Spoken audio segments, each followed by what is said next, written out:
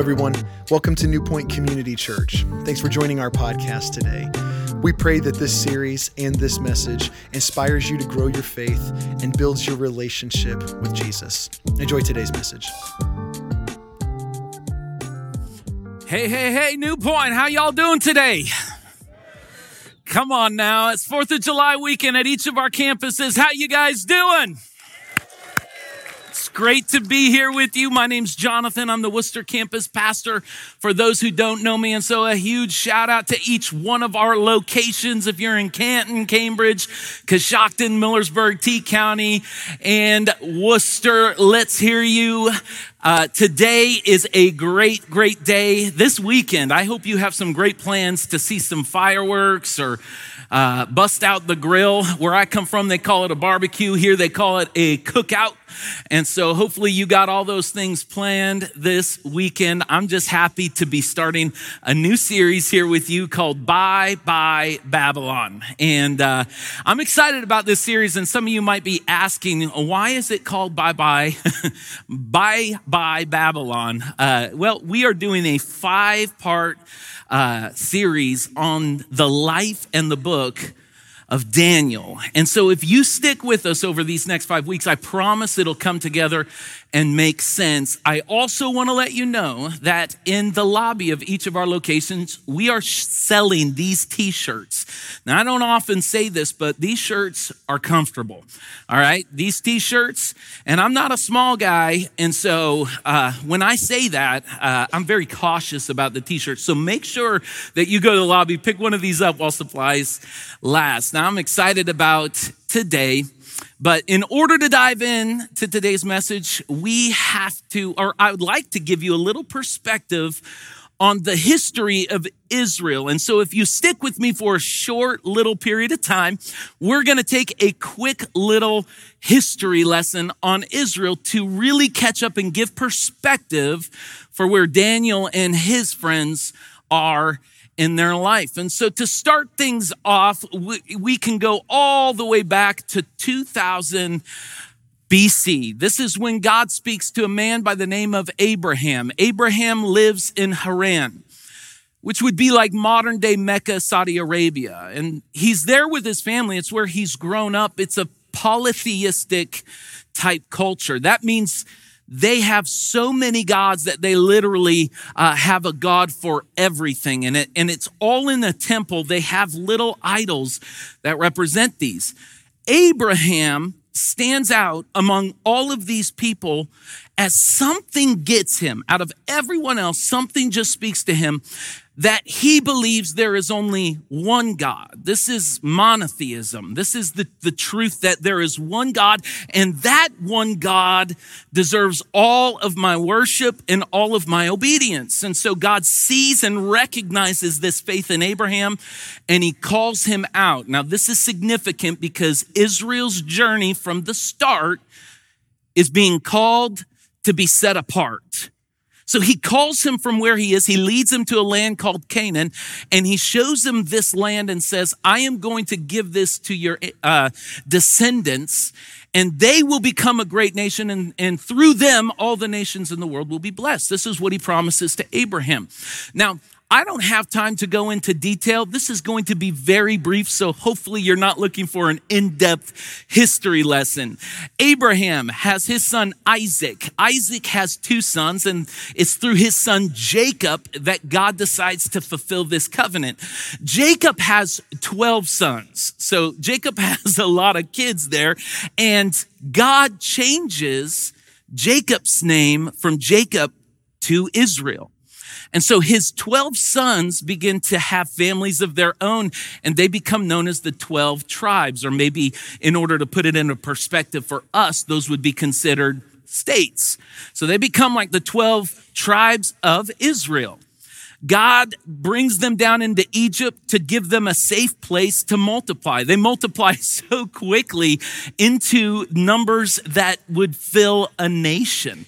This family over 500 years, so much that Pharaoh gets scared and actually causes them to go into slavery. And we know the story. Moses goes down, leads them through the wilderness. And that brings us to about 1400 BC when Israel finally crosses the Jordan and takes Jericho and takes other nations, and they become a nation. And not just any nation. Listen, they are unique. They are the only nation on earth that God has given them a promise. And that promise is this: I will not only be your God, but I will be your king. I myself will lead you. Now, he does this through priests and prophets and judges and as a representative, but this is unique. Israel stands apart from the other nation, but guess what? Israel's like getting a little tired of that uniqueness. They're looking around at the other nations and they're like, I kind of wish that we had that because, after all, they're human, right? Once you start getting your eyes on something else, you start going, I like that. So Israel starts saying like, we want a king. We want a king. And in 1000 BC, they start demanding a king from Samuel, the last prophet and judge. And he warns against this. He says, you guys don't want a king. Listen, you have the perfect king. You have it good. You ever, like parents out there, ever feel like your kid is like, I just want to have this. One time we went to a fair one time, and one of my girls, who will remain nameless right now, she came in, she goes, Dad, I will give everything to buy this. It was this little plastic samurai sword. Now she was like 11 years old. And I thought, this seems a little like unreal. Like, you sure you want to like give like the money that we're giving you to buy things that would last? Oh, this samurai sword. Imagine the things I could do. I'm like, I'm trying. I really am. I don't know what you'll do with this. Please. This is Israel, right? They've got the perfect scenario. God says, you don't want a king. I'm your king. You get a king who's not led by good judgment. It's not going to go well for you. Nonetheless, they say, we want to be like other nations. Does that ever sound familiar? So they demand a king. God gives them Saul. He's kind of a disappointment. And then they have kind of their golden years with King David and Solomon. But Solomon's son, Rehoboam, under his rule, they actually go through civil war. And the nation of Israel actually splits up and divides into two different kingdoms. You've got the 10 tribes of Israel that make up the northern kingdom, and that would be known as Israel. Their capital would be in Samaria. And then you've got the southern kingdom, the kingdom of Judah. And so they split up, and the kingdom's divided. That's around 920 BC.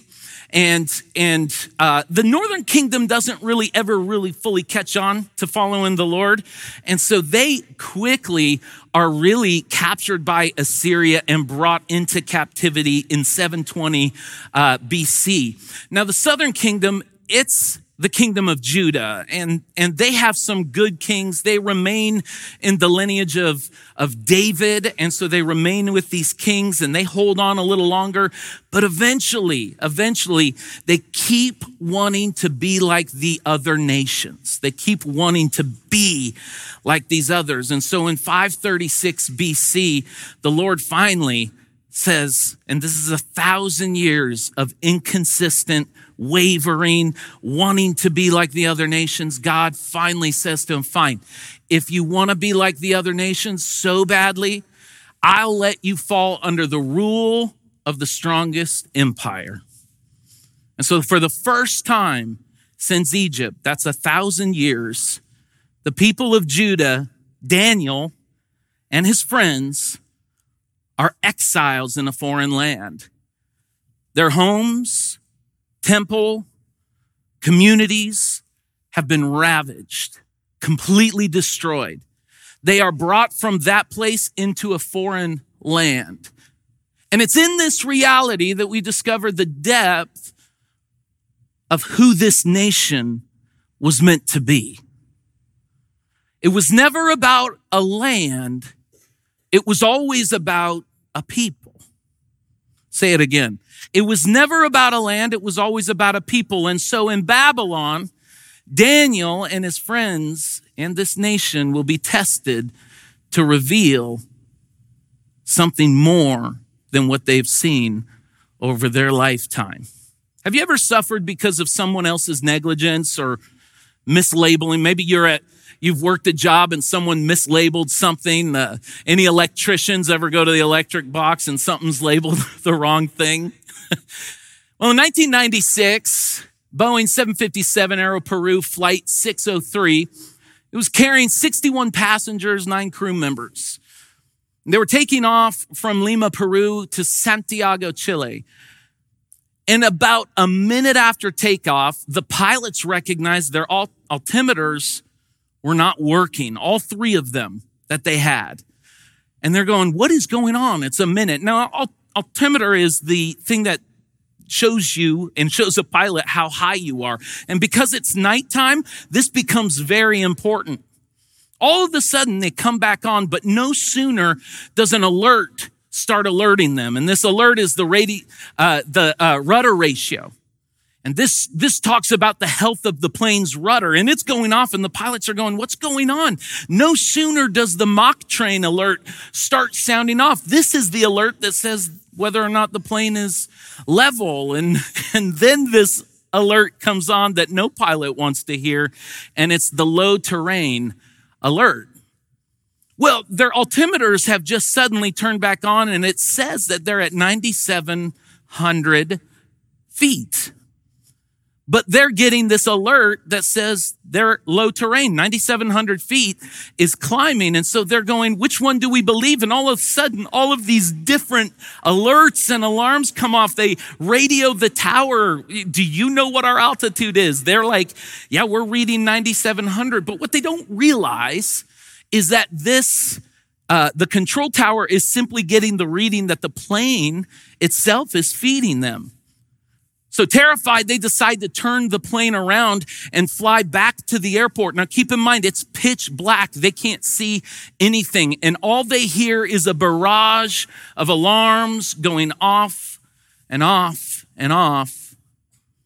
And so they decide to make that journey back to the airport thinking it's the right decision. But what they don't know is that hours before they took off, a maintenance worker was working on the plane, cleaning it. And while he was cleaning it, he took a piece of duct tape no larger than this little area to cover a portal called the pedostatic port. Now, this is an important port because it talks about the air pressure outside, the plane's speed, all of the readings that make those pilots aware of where they are and where they're going. They don't realize that all of their information has been skewed. They don't have any of the right information. And so they need to make the decision whether or not to descend, because the plane is telling them, the alert's telling them they're too low. Or do they want to climb? Because the altimeter is saying they're at 97. They got to either come down to land, and they don't know what to do. What they don't realize is that they're only 90 feet from the Pacific Ocean. And so slowly they descend and they meet a collision, and 70 lives are tragically taken that day simply because one filter that controlled all the rest was covered. This story is a sobering reminder of the importance of having the correct information, the correct labels, the correct alarms. You ever feel like you got all the alarms going off in your life? You ever feel like you're being told to do one thing and being told to do another thing, and they conflict like these pilots did? Do I go up? Do I go down? What do I do? Finding out where the source of your information is coming from then is imperative so that you don't face an impending collision in your life. Now, I know this story because I am an avid YouTube watcher. Now, I never goaled for that. That's not what I dreamed of being in high school, an avid YouTube watcher. Nonetheless, here I am. And one of the things my kids love is that I love watching documentaries. And they can be the strangest documentaries, like a plane crash? Or does Bigfoot exist? I don't know. It sucks me in. Now, if you're not willing to pay for YouTube like me, then you are very familiar with something they call ads. You could be watching a YouTube video and bam, this ad comes on. And some really hyper person is, hey, are you looking for a better life? Are you looking for a better way to make money and improve your quality of life? Since COVID, I've noticed these ads have changed into this mentality of find your better quality of life. Are you looking to get shredded like me and have a good quality of life? I'm like, I don't know. I mean, they're doing all of these like ads that come in and we are enamored as a society with a barrage of this type of information. And then you have to stop and say, no wonder most people have a bad quality of life. There are too many alerts, too many labels, too many voices telling us who we are, what we need to do, and what quality looks like. But what I want to talk to you about and reveal in the book of Daniel is this, that quality of life begins with knowing who you are, listen, and more importantly, to whom you belong. Why? Every human being is wired to feel two different things. Significance, that's who you are. Who you are is significant. We all desire this innately. The second thing is we all have an innate desire to belong. Every one of us want to know that we belong somewhere. And so that's the importance of to whom you belong. Now, these two things can be summed up in one word, and that word is identity. Identity. Now, in our culture and society, we have a lot of different forms of identity. DNA aside, of course, you can tell when, have you ever seen someone's kid and been like, I know exactly who their parents are? I'm going to let you know that you'll see any of my girls, any of my 4 daughters, you will not know they are my daughters because they got 98% of their mom's good looks. All right. So they are unbelievably gorgeous. They're so beautiful. And we have all types of things. We got social security numbers, driver's license. We've got birth certificates. These are all forms of identification, right? But in ancient times, this was much different, okay? Much of your identity was labeled by these things. Your name. Your name wasn't just the coolest new modern name. Your name meant something. Okay, if you gave your mom some trouble in the birthing process, you might be named, he gave me trouble. You could be named, she was a pain. And that's how you introduce yourself. You're like, hey, my name is, I'm a pain. This is how people were named. Now, some people, like there was one guy in the Bible that was named, he is Harry, just because he was a hairy little baby. Can you imagine? But they carried identity. People named their kids with a form of identity. The next was your parents' name. Now, we know this as our last name, but they would say the son of, the daughter of. Now, this really referred to a lot, too, of the trade that your parents were in, what kind of work they did. And then lastly, where you're from. We get this taste because when Jesus came into Jerusalem, they would say, isn't this guy from Nazareth? Nothing good comes from Nazareth. Those folks are crazy, all right? This is how they really identified people. Your name, that meant something. Now, things aren't too much different, though we don't identify people like this. Maybe we stereotype them that way. But at least the final two, we really, really kind of hone in on. The family we come from and where we're from.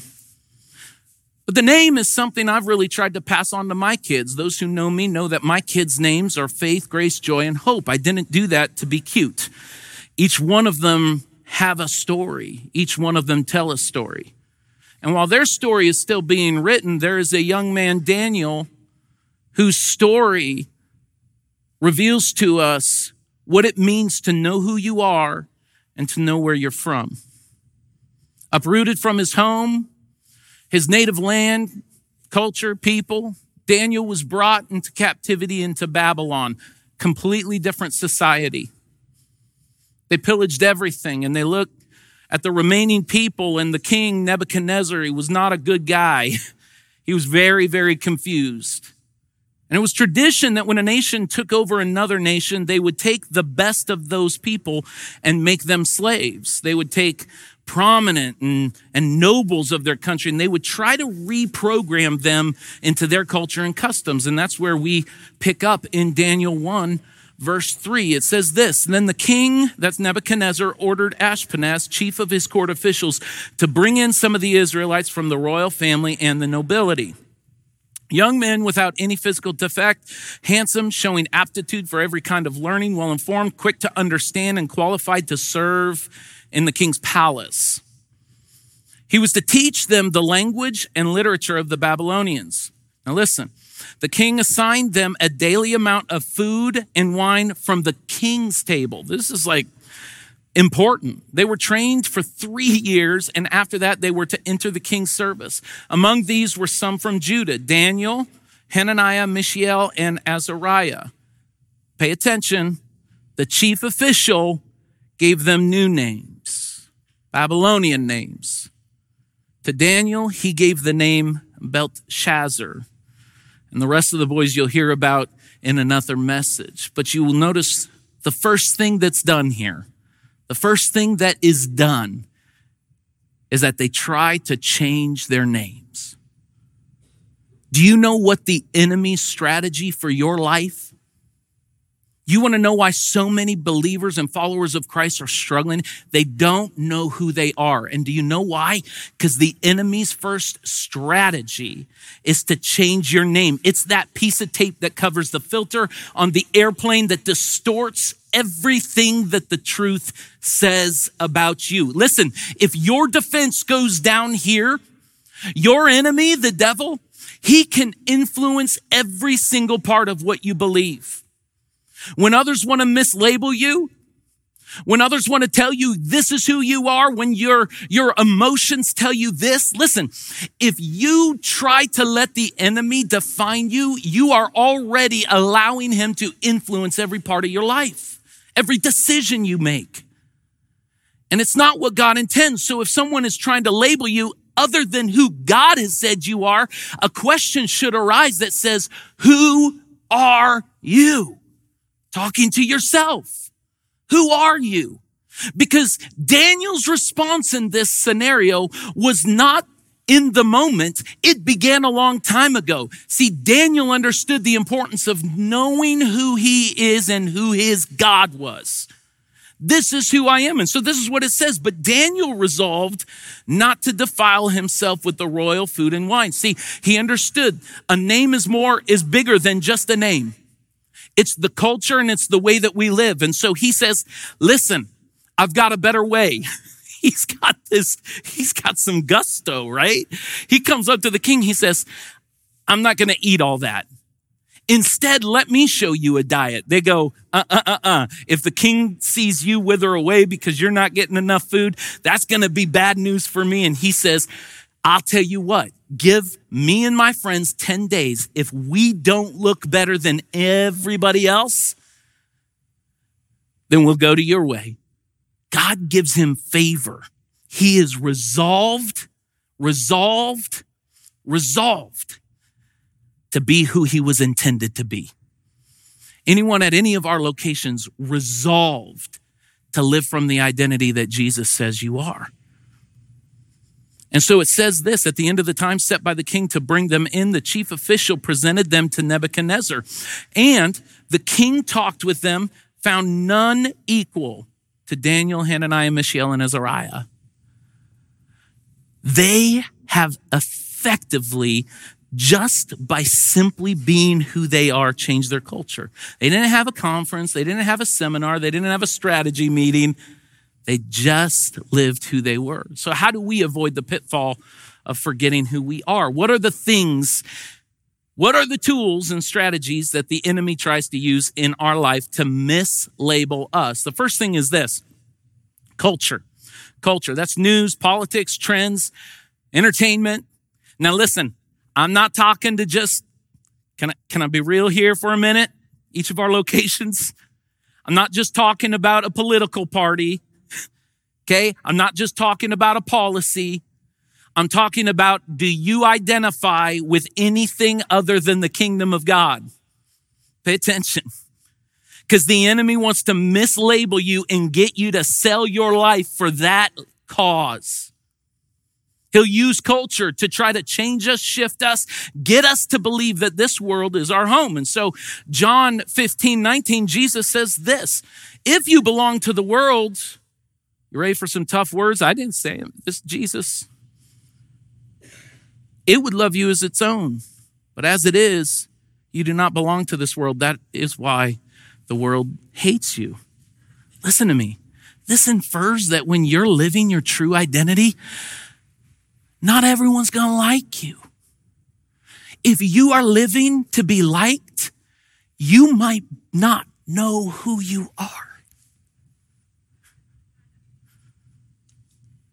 You okay? All right. So we hide who we are, and unknowingly we allow culture to mislabel us. The second thing is peers. In all my years of following Jesus, nothing is more derailing. Nothing is more derailing to someone's faith than people bringing other people to influence someone's identity in Christ or their faith. That influence seems to come in. We need to be wise with those people that we surround ourselves with. A true friend will strive to always, if you want to be a friend and if you want to surround yourself with the right people, a true friend will always remind you of who God says you are. Always. Proverbs 21:6 says, wounds from a sincere friend are better than many kisses from an enemy. You want to surround yourself with people who tell you what you want to hear. You may find that 10 years from now, you're not the same person. Pay attention to the people that surround yourself. Now, third thing is this. We can be mislabeled by our abilities. What we do. Oh, I go to church, I serve, I'm gifted this way. Oh, I can lead worship, I can sing, I can preach, I can do these things. So many abilities tend to mislabel us, man, and the enemy would love for nothing more than for us to be defined by what we do. What do you mean, Pastor? I go to church every week. This is an ability. I do this and that. Where's your relationship? Jesus has this crazy reality found in Matthew 7. He said, many will say to me on that day, Lord, Lord, did we not prophesy in your name? And in your name drive out demons and perform many miracles? These are people who had abilities. Jesus will say this. I'll tell him plainly, I never knew you. What? Our own abilities can deceive us so much that we find ourselves mislabeled by them. And he says, away from me, you evildoers. Is there anything more deceptive than talent? Y'all okay? Everyone awake? Is there anything more deceiving or dangerous than a great ability? It has the dangerous power of mislabeling who you are. Some people, you may think you're close with God. Oh, I got a great relationship with Jesus. I never pray. I never do anything when no one's looking. But man, my abilities, you should see the way I love God. I can feel the death stare from some people through the camera. So some of y'all, it's okay. Abilities are dangerous. There's nothing worse than trying to appear to be someone. Okay, you're never going to see you'll always see the skinny pictures of me on Facebook. They may be like 10, 15 years old, okay, but you ain't going to see the other one. Why? Because it's easy to appear in our culture. I'll move on. So we're influenced by culture, peers, abilities, and then lastly, ourselves. The culmination of culture, peers, and ability all boil down to the filter of you. Your behavior through this filter, it creates all these things that cause you to believe that you're someone that you're not. You ever go home and all these thoughts are just going through, I'm not good enough. I'm not this enough. You ever feel like you've been defined by a failure? You ever feel like you're defined by a success? Do you ever get so invested in these things? We have so much ability to influence our own selves and tell ourselves lies about who we are. You've heard this said. It says this: if you don't stand for something, you'll fall for anything. Anyone ever heard that adage? How about this one, though? If you don't know who you are, then anyone can decide it for you. I'll say that one more time. If you don't know who you are, then anyone can decide that for you. I was a youth pastor many years ago, okay? And we used to have to put on a camp every summer. And my motto in youth ministry was, if someone doesn't get hurt, it wasn't a good event. All right? Made our nurse very frustrated at me. But I loved doing this thing. It was like the end culmination. All these teams got together and we had this amazing mud fight in this huge field. Okay? And we would set out these like just multitudes of slip and slides and I'd put Dawn soap on them and just say, hey, kids, just run freely, throw mud at each other, all these things. But in order to get mud, you need water. And this is in Colorado. And so there was this well pump, and there, I'll show you a picture right here. Okay. Now I'm going to get just like absolutely torn apart for this. I was shown this and they said, hey, there's a well pump. That's where you get your water from. So I put a hose onto it and I said, okay, so this is a pump. So you got to pump it out. And so I grabbed this handle and I start pumping and I'm like, I can't believe this is our only source of water. We're pumping the water from the well. I'm like 27 years old. And so I think I'm some sort of leader, and I gather some leaders by and they start pumping too. And I think, man, I'm a good leader. I got 20 people, 2 hours. We're pumping this water just to get enough water. We're exhausted. We're like, oh, I hope this is worth it. And I'll never forget this. This older guy comes and limps and he starts walking and goes, hey guys. And he shoos me away and he just flicks this knob up and the water goes, psh. I said, you mean to tell me I've been turning it on and off this whole time? He said, yeah, that's exactly what you've been doing.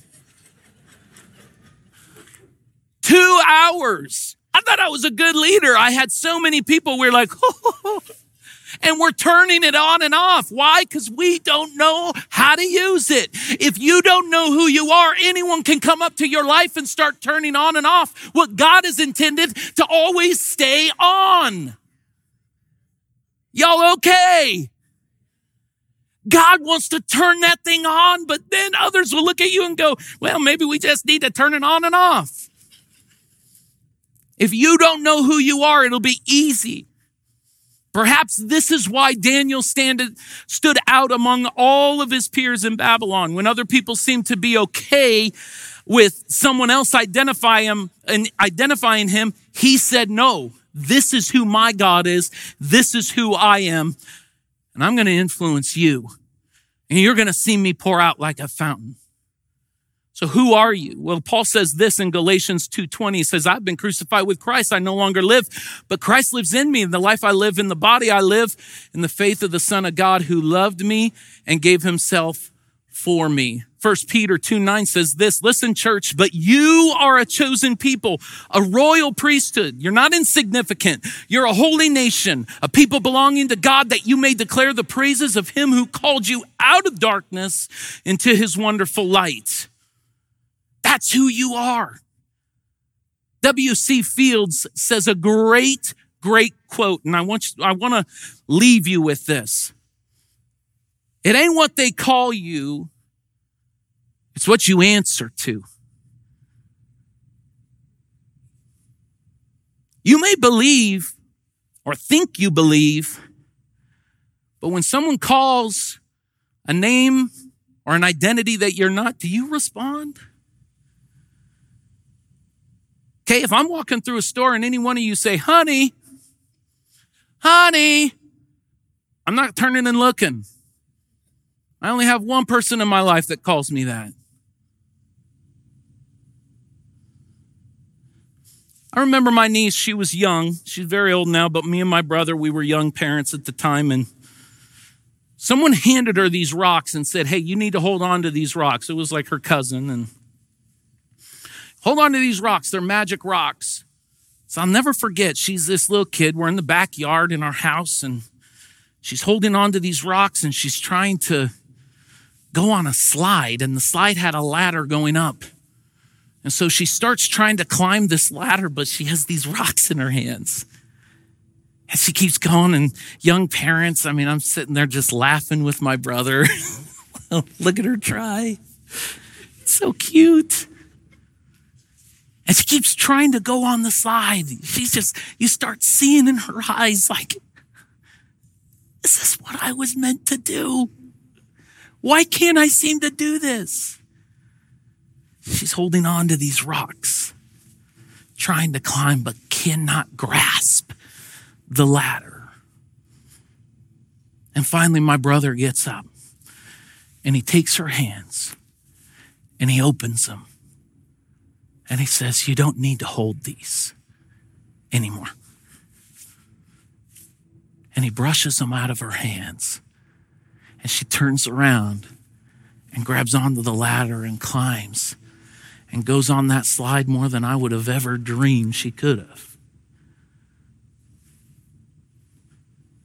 It ain't what they call you, it's who you answer to. So let me ask you a question. What name are you answering to that you need to let God take out of your hands so you can be the people you were meant to be today? Would you allow God to identify you? Some of you, your past, you're answering these names. Oh, I'm not worth it. I'm not this. God wants to say, you are worth it. This is who you are. And this week, I want you to ask yourself a few questions, and they're these questions here. What are your labels? This is not, don't tell yourself what you want to hear. I am blank. I'm going to tell you something. Years ago, I used to say worthless. Not lying to you, and I'm not trying to be pitiful. I used to say that. That was my honest answer. I belong to my past, my shame. And I am not enough. Anyone ever feel those things? I want you to take some time this week and ask yourself these three questions. Who am I? Who do I belong to? And what am I not? Because if you allow Jesus, who is wonderful, amazing, and loves you with everything, to identify you, he'll answer this way. These are mine now. I'm unique. I'm not like everybody else. Some people like it, some people don't. That's okay, because it's who God made me.